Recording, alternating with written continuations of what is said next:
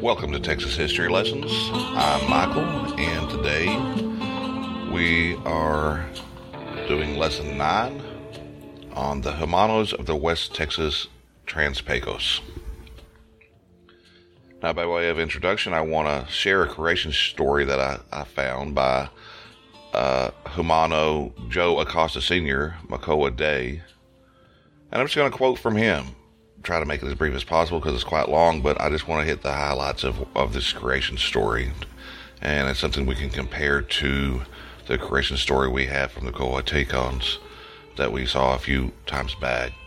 Now, Mr. Acosta begins, before Jesus came to the Humanos, the Corn Mothers ruled. This story is told. Once animals, humans, spirits, all lived below, and all spoke one language. The exodus from this subterranean cosmos, where the sun shone all the time, began when beings called Blue Corn Woman and White Corn Maiden sent one of the men to explore the surface of the earth and see if it was fit for habitation.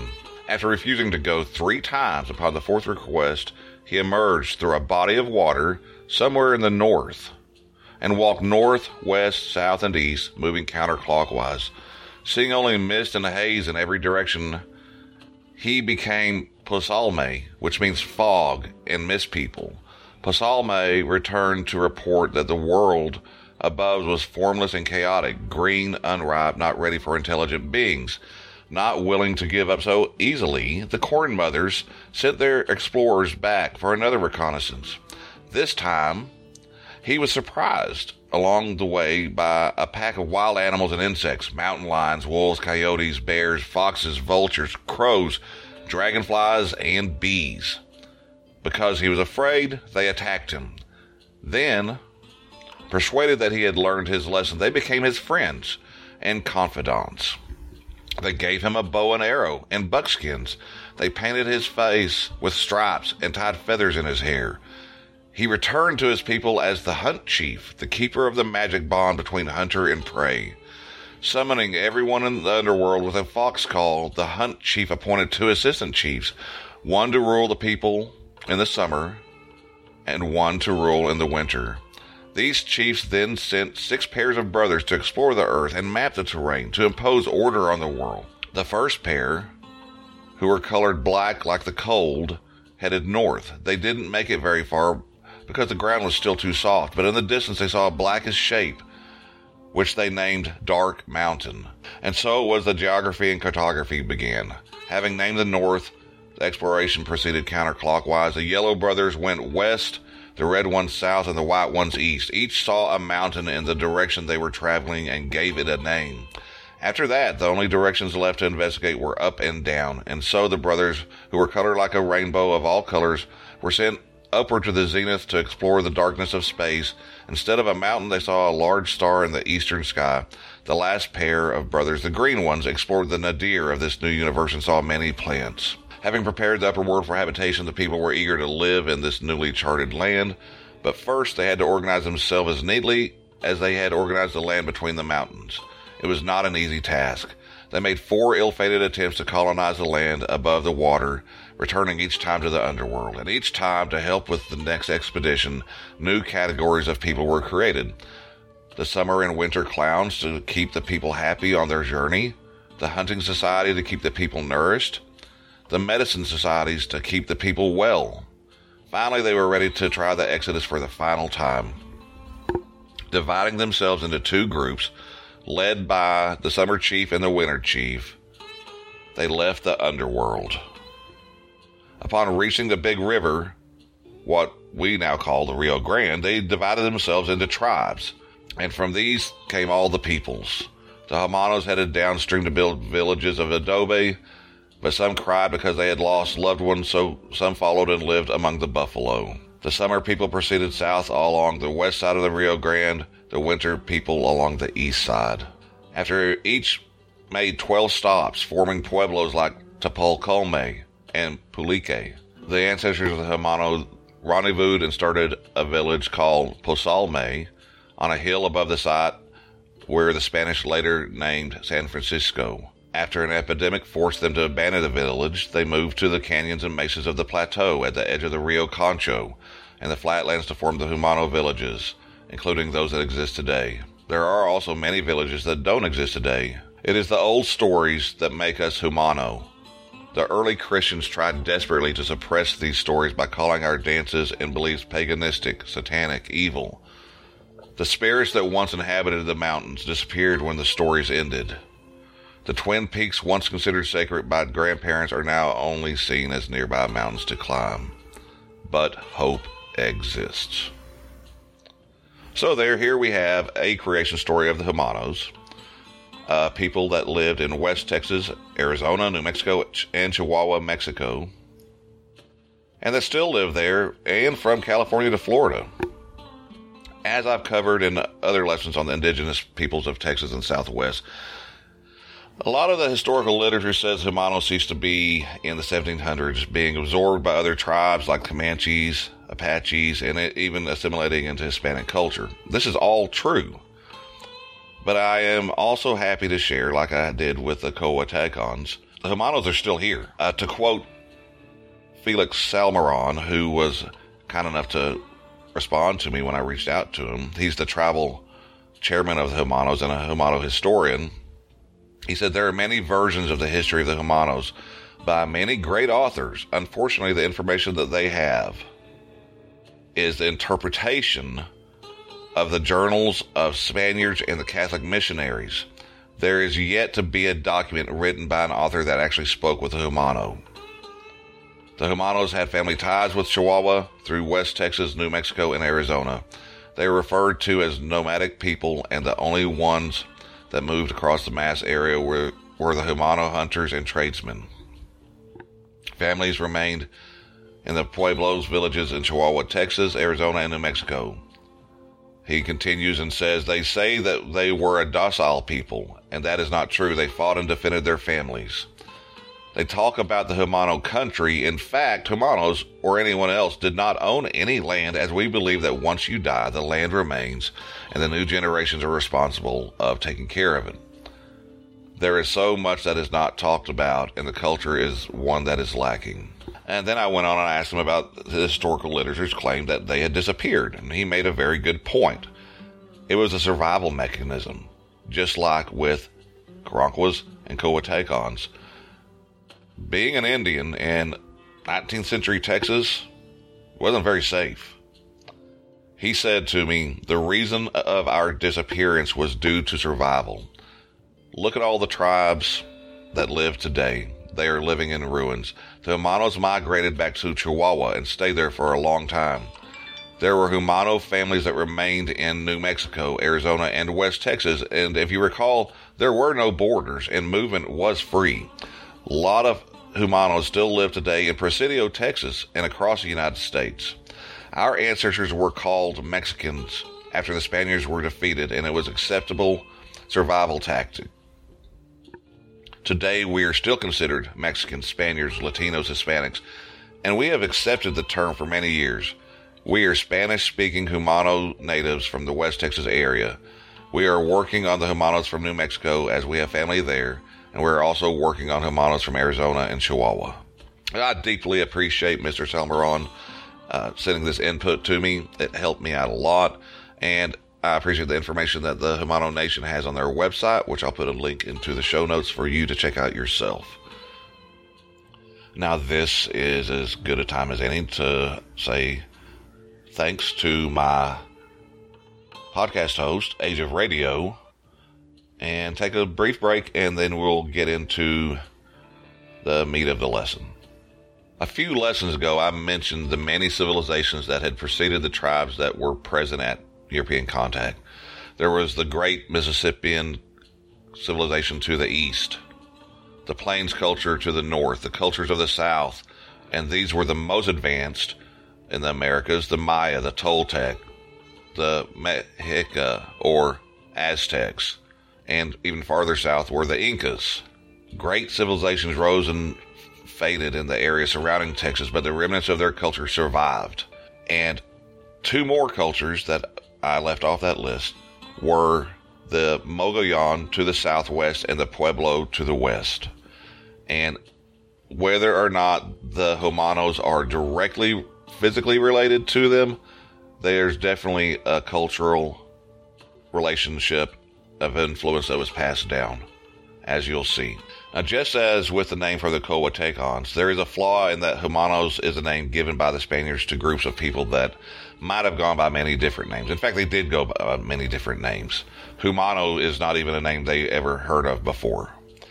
But it is also probably kind of funny, a more fitting name that the Spaniards ever gave to a group of people, and because it's probably related to the Spanish word for human, which is fitting because most, if not all, indigenous people did have names, or at one time referred to themselves as the people, the real people, or the real human beings. As one source says, the Spanish applied the name Humano to a tremendous number of groups scattered over a large and diverse territory, often with very different economies. Humanos have been ascribed to such various places, to bands in the Panhandle, even to the Wichita people living as far north as Oklahoma and Kansas. But for this lesson, we're sticking with the people that today consider their ancestors to be Humanos, and we're going to stick to the geographic location that they hold by focusing on West Texas, the land along the middle Rio Grande from the Big Bend to present-day El Paso, that served as their home from the late prehistoric period to today. One source explains that there was no single Humano culture, but several related cultures. They were successful farmers, hunters, and traders. And while some sources do say they were friendly and others say docile, being friendly, like the Carancos, it also could be, does not mean that they were not also fierce defenders of their families and lives when force was necessary. They were also some of the very first indigenous horsemen north of Mexico after the Spanish invasion.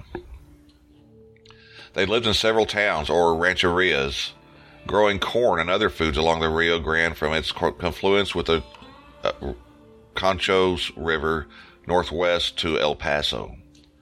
Other Hermanos were less sedentary, living in buffalo camps that stretched out to the arid lands west of the Pecos River. They definitely had cultural ties to the great westward Puebloan cultures, and like I said, if not by blood relation, then through influence. To quote W. W. Newcomb in his classic, The Indians of Texas, all in all, Puebloan culture was as advanced and highly developed as any native civilization north of Mexico, the cultures of the southeast possibly accepted. And I might disagree with a little bit of that, because what we know about the city of Cahokia up in the near the St. Louis, Missouri area is completely amazing. But we're going to get into that when we get into the Caddos. To continue with Newcomb. Sometime around AD 1000, there was a rapid expansion of this Puebloan culture, technically called the Jornado branch of the Mogollon. And Mogollon, for other purposes, may also be called Puebloan. Southward down to the Rio Grande. Humano culture flourished from approximately 1000 to the early 1700s, and then declined rapidly, probably due to the increasing arid climate, which ruined their crops and drove away the buffalo, disease brought by the Europeans, and, again, invasion of the Apaches, just like we saw with the Carancos and the Coatecans. Newcomb again, the land of the Humanos stretched from the vicinity of El Paso down the Rio Grande Valley as far as the Big Bend region of Texas, and a short way into Mexico up the Rio Conchos in Chihuahua. While their permanent villages were in these river valleys, all of Texas south and west of the Pecos may be considered as territory ranged to some extent by Humanos or their nomadic relatives. Climatically, Trans-Pecos, Texas is arid, and large sections of it can be classified as desert. The land supports agriculture only where irrigation of one sort or another is possible.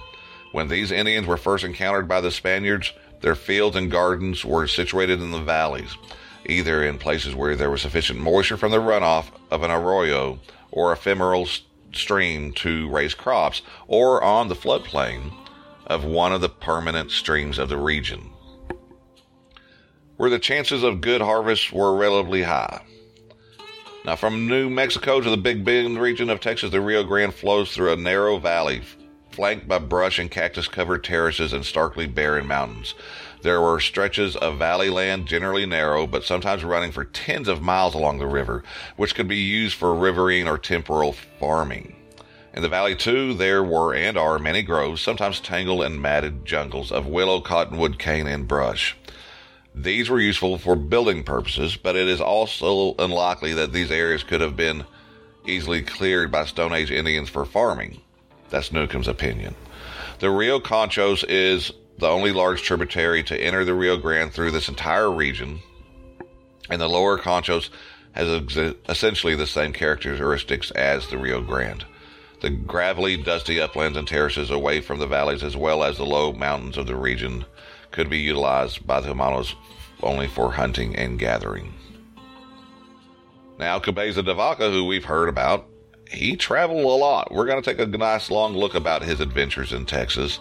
He wrote that the country was incredibly populous, while Antonio de Esposo, who visited the cluster of villages at La Junta in 1582 and 1583, he believed they held 10,000 people, just those villages right there, who lived in the flat-roofed houses, low and well-arranged into pueblos. By the 1680s, even the Spanish referred to the extended nation of the Humanas, which consisted of more than 10,000 people and was composed of anywhere between 30 and 60 different bands. The main town or rancheria for the Texas Humanos was probably a cluster of villages at La Junta de los Rios, at the confluence of the Rio Grande and the Conchos. They called themselves Otomoacos. Nearby lived another band called the Abriaches, and then together the two villages are known as the Paraguay Boys. The most populous group of Humanos were the Cahuattues, who lived up the Rio Grande about midway between La Junta and El Paso. And then there were the Tonpacoas that lived at El Paso, the Paso del Norte. They are also known as another name, Monsos. De Vaca said they were the best looking people we saw, the strongest and the most energetic. In 1581, Hernan Gallegos said, "The men are very handsome and the women beautiful. They are striped people and very merry. They go about naked." Some records seem to make it seem like the Humanos resembled the Caronquas quite a bit, being impressively tall and muscular. Men also wore a minimum amount of clothing, often made out of buffalo hide. Women wore shirts, ponchos, and skirts of deerskin and buffalo hide cloaks. And as we've seen with every nation in Texas, they also painted and tattooed stripes on their faces. Women wore their hair very long, but men cut theirs short up to the middle of their scalp. Then, using paint, they curled the remainder over into what looked like something of a cap.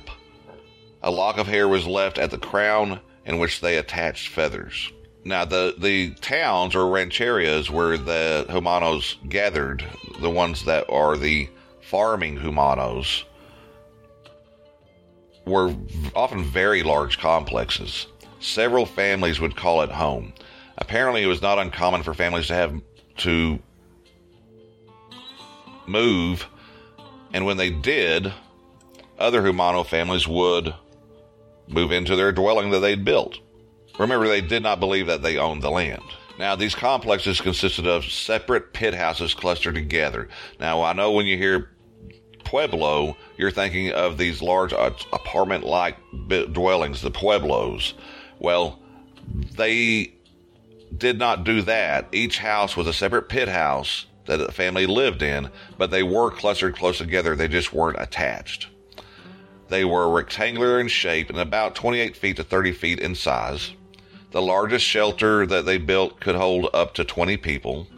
Most of the houses were sunk half below ground level, with the half above ground constructed of adobe bricks. And they must have been very sturdy, because Spanish expeditions reported in the 1580s that Humanos could stand on top of their homes. The roofs were made from saplings and brush covered with the soil and adobe. The interior walls were plastered and painted with decoration in places. There's a ceremonial pit house that's been excavated in Tapacolme, home of the Pescados, near modern-day Redford, Texas. It has on its walls yellow, white, red, and black. Remember the colors of the peoples that we heard about in the creation story. These houses were perfect for the environment that they lived in. They would provide them with cool quarters in the summertime, and the light rainfall of the region did not threaten them very much in any way of causing damage. There was a variation in houses, since the other Humano villages upriver may not have been as large or had as many permanent structures. It's reported that some river Humanos lived in houses covered with grass. Inside the houses was a central hearth consisting of a fire pit encircled by stones. They could cook meals there using a large pot or gourds. Humanos used hard gourds very effectively and practiced stone boiling cooking, in which the cook would fill a gourd with water and use the fire to heat the stones, move the stones into the water until the water began to boil, and then they would add their whatever they were cooking into the water. They also used a sort of plain brown pottery. Their beds were located on the lodge floor around the edges. They would be made from dried grasses that were covered with animal hides. A storage trench, baskets, and rafters were used to keep other items, dried meat, vegetables, clothing, personal possessions. And they often used woven mats or deer skins as floor coverings on the floor. Building a pit house was a communal effort, usually performed in the spring. 20 to 30 family members would loosen the soil with digging sticks, and then they would shovel the dirt into baskets with large flat pieces of wood. The soil dug up would be saved nearby and used to make the adobe for the roof. Humanos favored juniper trees for constructing the house's frameworks.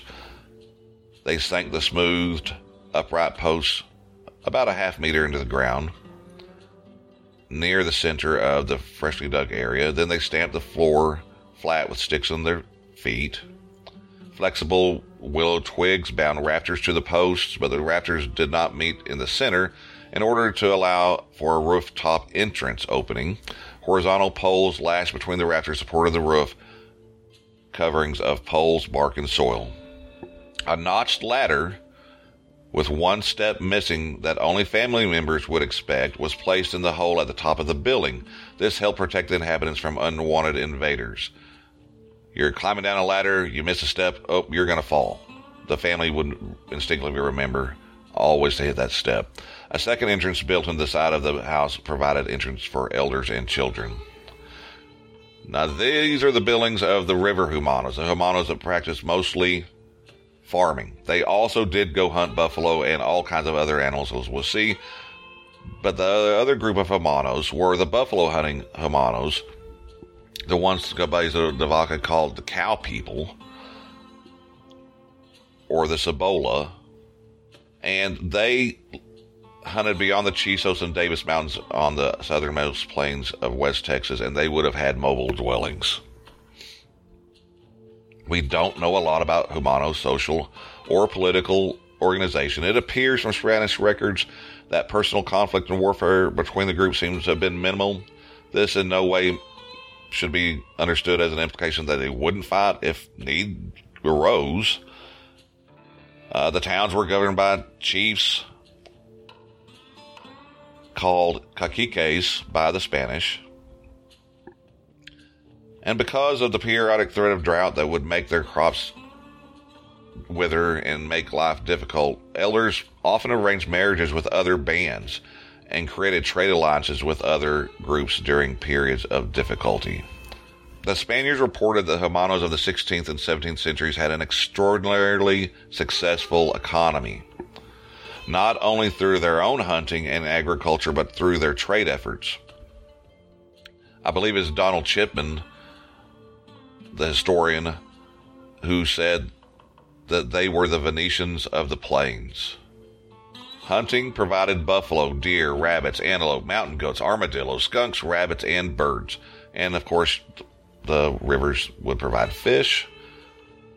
Those living along the Rio Grande and Conchos rivers and the ancillary streams grew corn, beans, tomatoes, squash, onions, sunflowers, and bottled gourds. They gathered mesquite beans, maguey leaves, cactus pears, chilies, garlic, cilantro, and cumin. Salt could also be found in river marshes and lagoons and was a very important source of items that they could trade. And they also built granaries to store their food in. Now, their theory is as to why there was a division in Humanos between the ones that did mostly farming and hunted and the ones that seemed to mostly hunt. There's a theory that there was a periodic droughts of the West sent some river Humanos onto the southern plains, and here they hunted buffalo afoot and lived in hide shelters. But at some point, after all these droughts happening, a few families, they think, must have decided to remain on the plains, where they prospered by focusing their lifestyle on the buffalo, pretty much adapting the plains culture of buffalo hunting. But they would also return and trade with their family members to the south. Now, if all of this isn't interesting enough, we get to something that is completely fascinating to me.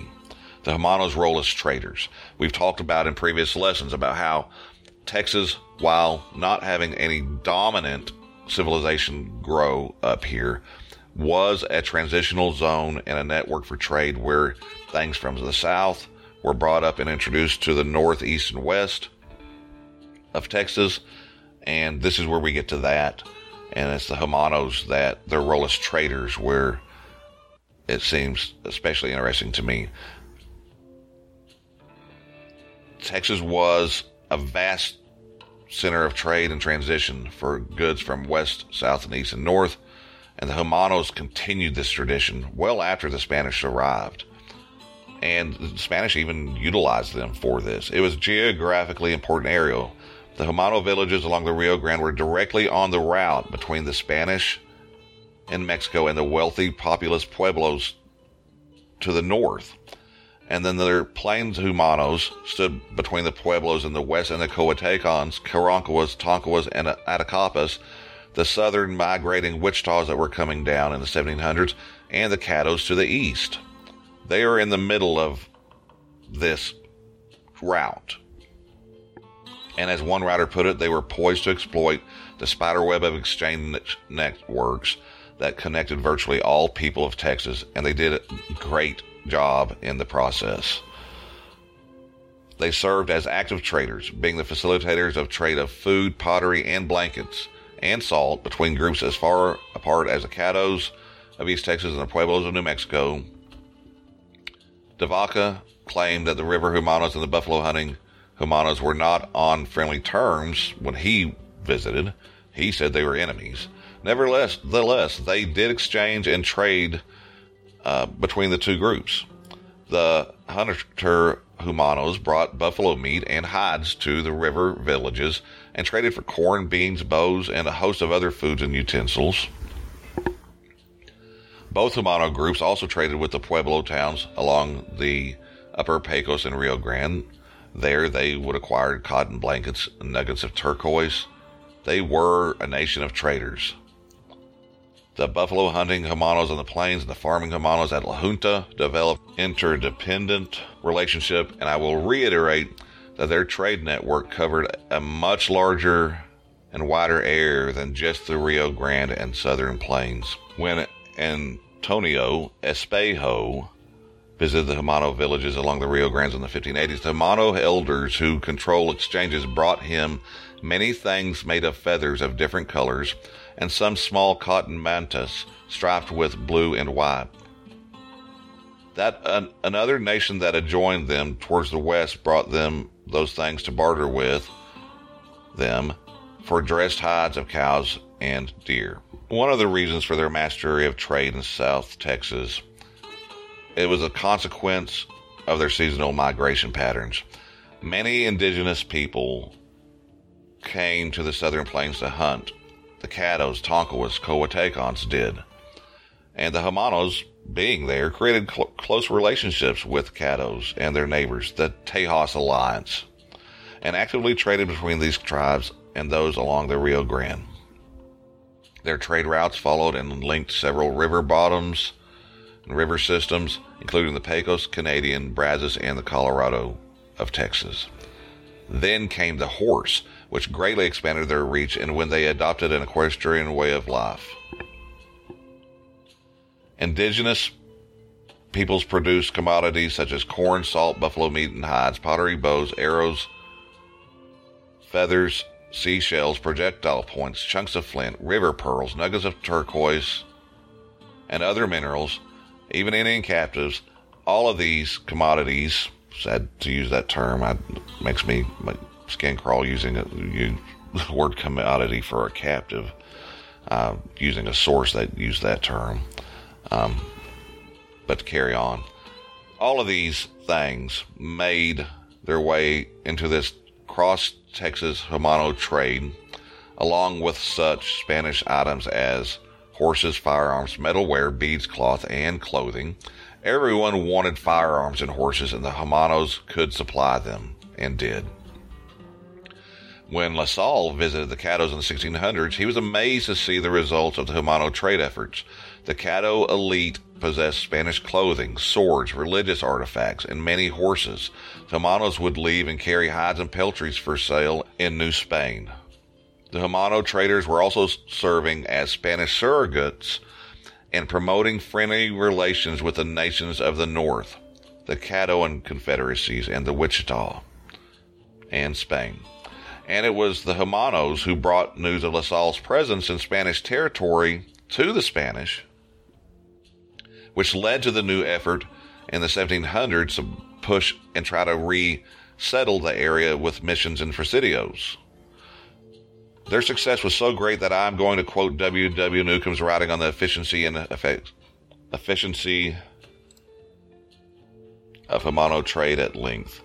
In the spring, Hermano trade bands fanned out in all directions, west to the Pueblos and the Spanish settlements along the Rio Grande and Upper Pecos, south to the Spanish settlements in northern Mexico, and east toward the Coatecans, Carancagua, and Caddo.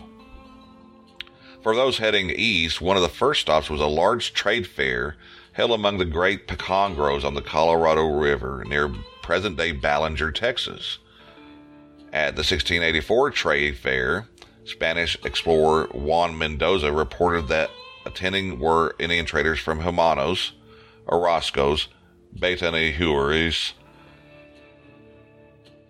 and I'm not going to go into the list because there's about 30. Caddos were there, Coatecans were there. There's about 30 different bands there at this big trade fair. To continue the quote, though, all who showed up hoped to exchange their own goods for Hermano horses, guns, and metalware.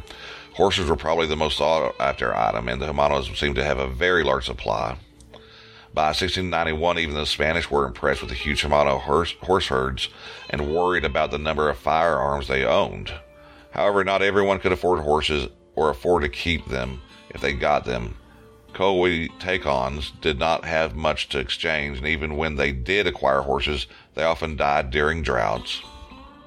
Carancagua also wanted horses and were willing to fight the Spanish when refused them, but they too had a difficult time acquiring and keeping them. From the trade fair on the Colorado, eastward bound Hermano trading bands might visit the Coatecans and Carancaguas just to see what they might have. Nevertheless, poor nations who could not supply what the Hermanos wanted were usually bypassed in favor of more lucrative customers such as the Caddos in East Texas, who exchanged corn, bows, and arrows and other goods for Hermano horses. Hermano traders were also welcome visitors in the Caddo villages. It was during one of their trips to East Texas that the Hermanos discovered La Salle's French colony on Garcitas Creek that I've mentioned. So we'll move on. After a summer of trading across Texas, when the leaves began to turn, the Hermano traders made their way back to La Junta, carrying their profits with them. The Hermanos seemed poised to become one of the most powerful Indian peoples in Texas. They occupied strategic regions along the Rio Grande and acted as intermediaries between the Spanish in New Mexico and the Indians east of the Pecos.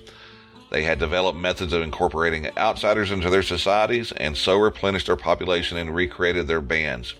They were seen as the consummate traders throughout southern Texas and desired by all as economic partners and military allies.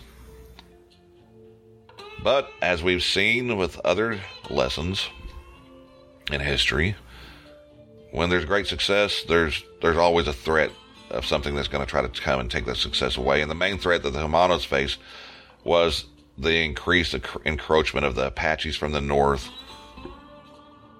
They wanted both the Hermano hunting grounds and the trade access along the Rio Grande. By 1600, the Apaches already conquered the trade at the Pecos Pueblo, and they dominated a wide area east of that side. Around 1660, Apache pressure forced Hermanos to increasingly abandon New Mexico. La Junta de los Rios remained their only foothold on the Rio Grande, and they continued their trade following a route along the lower Pecos and Colorado rivers. But by 1690, Apache bands pushed eastward to the upper Colorado and Brazos and hindered this route. The Apaches reigned supreme, and the Hermanos gradually began to have no intact territorial base. They were no longer masters of trade, and according to some history, the remnant groups around La Junta joined forces with the Apaches after 1700, when the Apaches pushed southward along the Rio Grande below El Paso. In addition to these pressures were the Spanish slave-catching expeditions that were sent northward to fill the labor needs of Spanish mines in northern Mexico. All of these events altered traditional Hermano society. Traditional leadership families went into decline due to death and displacement. Acculturation provided a safety net. Leadership went to Hermano men who could make the best deals with the Spanish, acquire goods and foods, and find protection from the Apaches and other threats. The southward moving Apaches of the late 17th and early 18th centuries began absorbing members of the Hermanos, Coatecans, and other nations.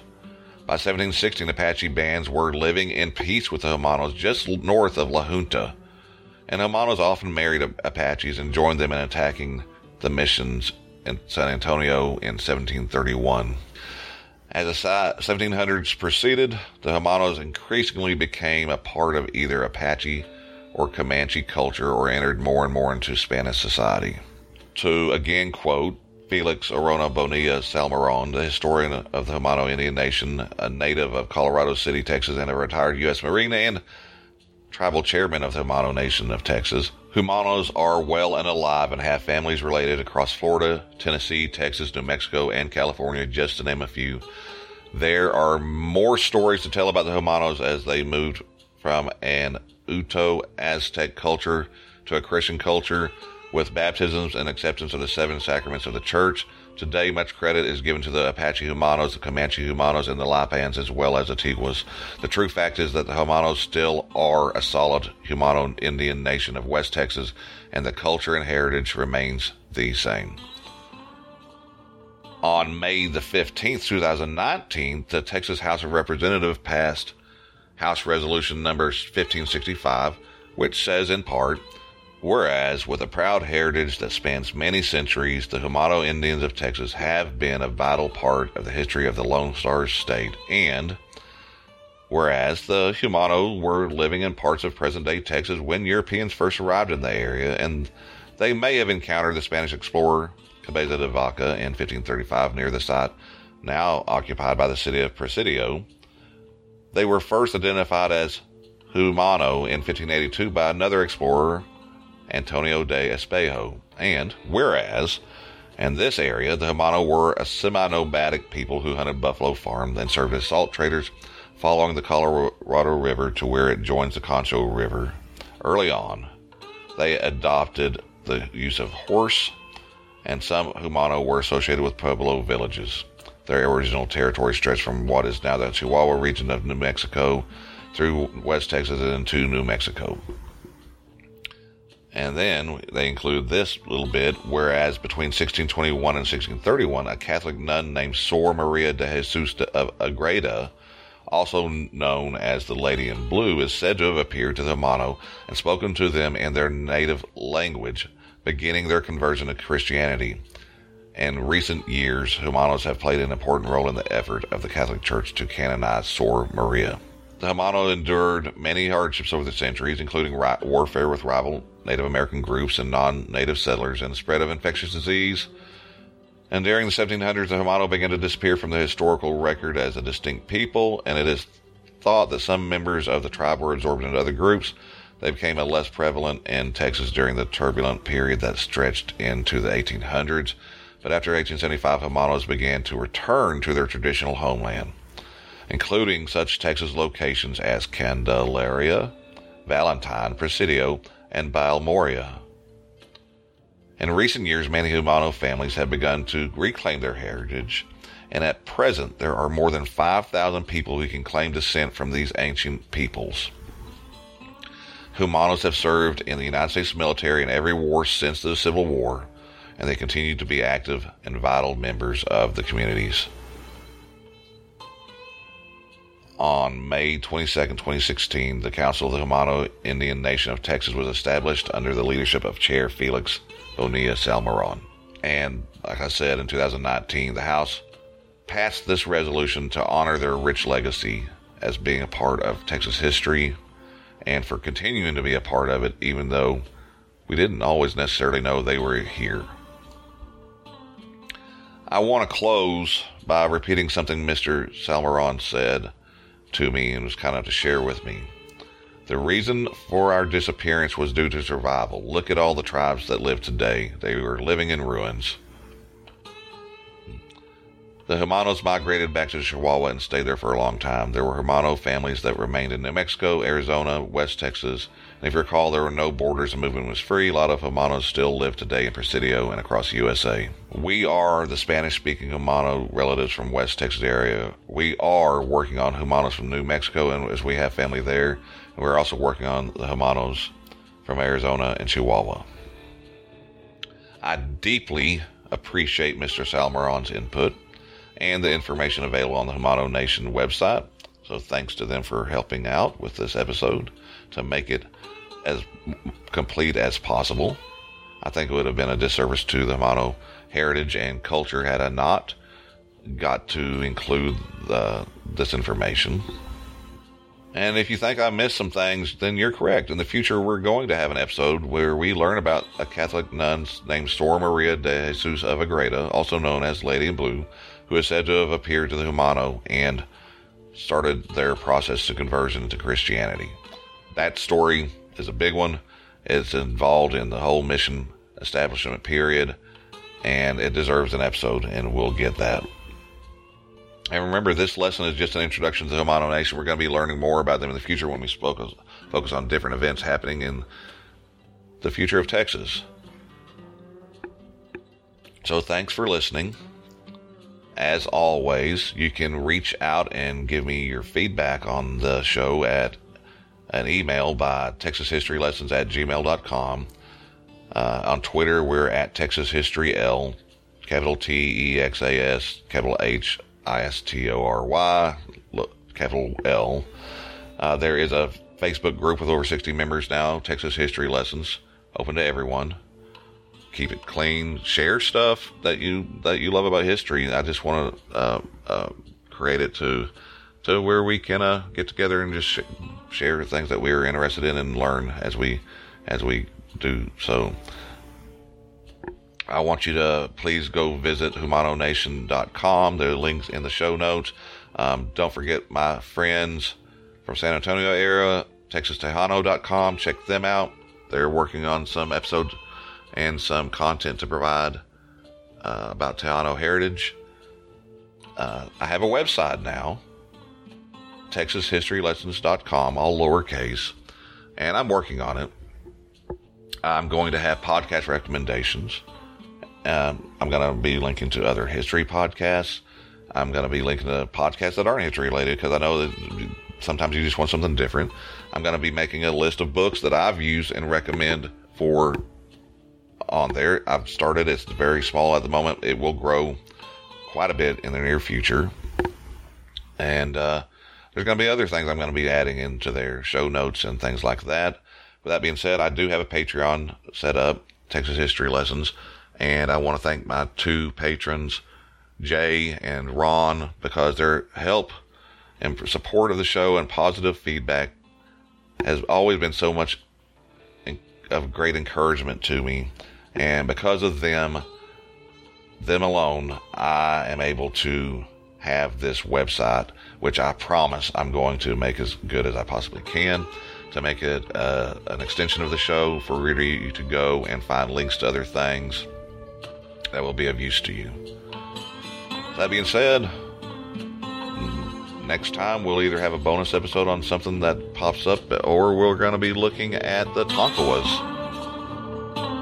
Yeah, we're getting close to the Caddos, and then we're going to start getting closer to the arrival of the Spanish people into the Western Hemisphere. Thanks for listening.